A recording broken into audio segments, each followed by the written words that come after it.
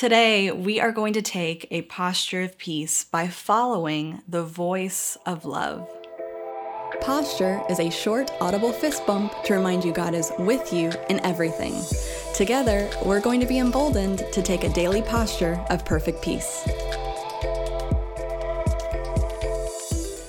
Listen to this powerful truth that Jesus shares in John chapter 10, verses 27 through 30. He says, "My sheep listen to my voice. I know them and they follow me. I give them eternal life and they shall never perish. No one will snatch them out of my hand. My Father, who has given them to me, is greater than all. No one can snatch them out of my Father's hand. I and the Father are one."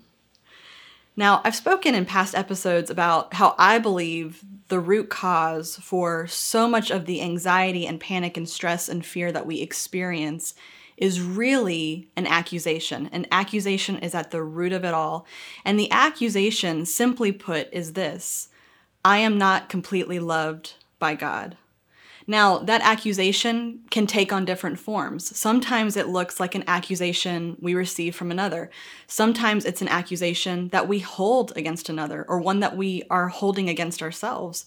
And then sometimes that accusation is very bluntly an accusation we hold against God.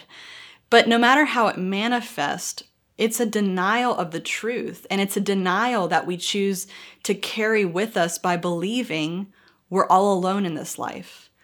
By believing that there is separation or the possibility of separation between us and our Heavenly Father.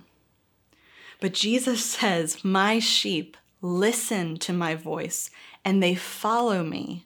No one will snatch them out of my hand." He confirms there's no separation.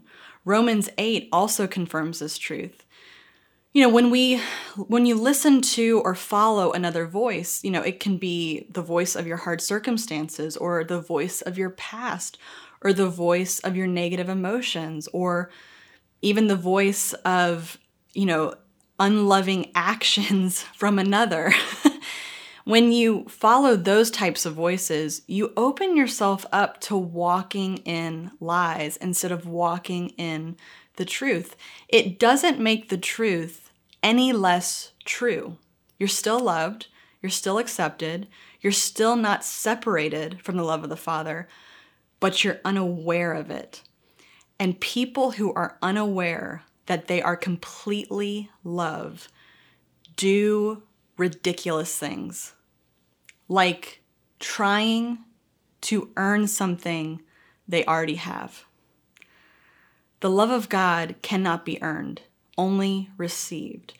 And your enemy, your real enemy, not your next door neighbor, but your real enemy, Satan, he cannot change this truth. So he tries to change your mind instead. The Bible says that he is the father of all lies and he is the accuser of God's people. That's all he's got, lies and accusations. That's what his voice sounds like. He wants you to believe you're separated from your Father. You're separated from the truth. You're distant. You're all on your own. You're not completely accepted. You're not completely loved. There's more to do. There's more to add to the finished work of Jesus. This is what your enemy wants you to believe. So my question for you is simple today. Whose voice will you listen to? Whose voice will you follow? The voice of love or the voice of the liar? Now, just a word of encouragement on this from my own experience.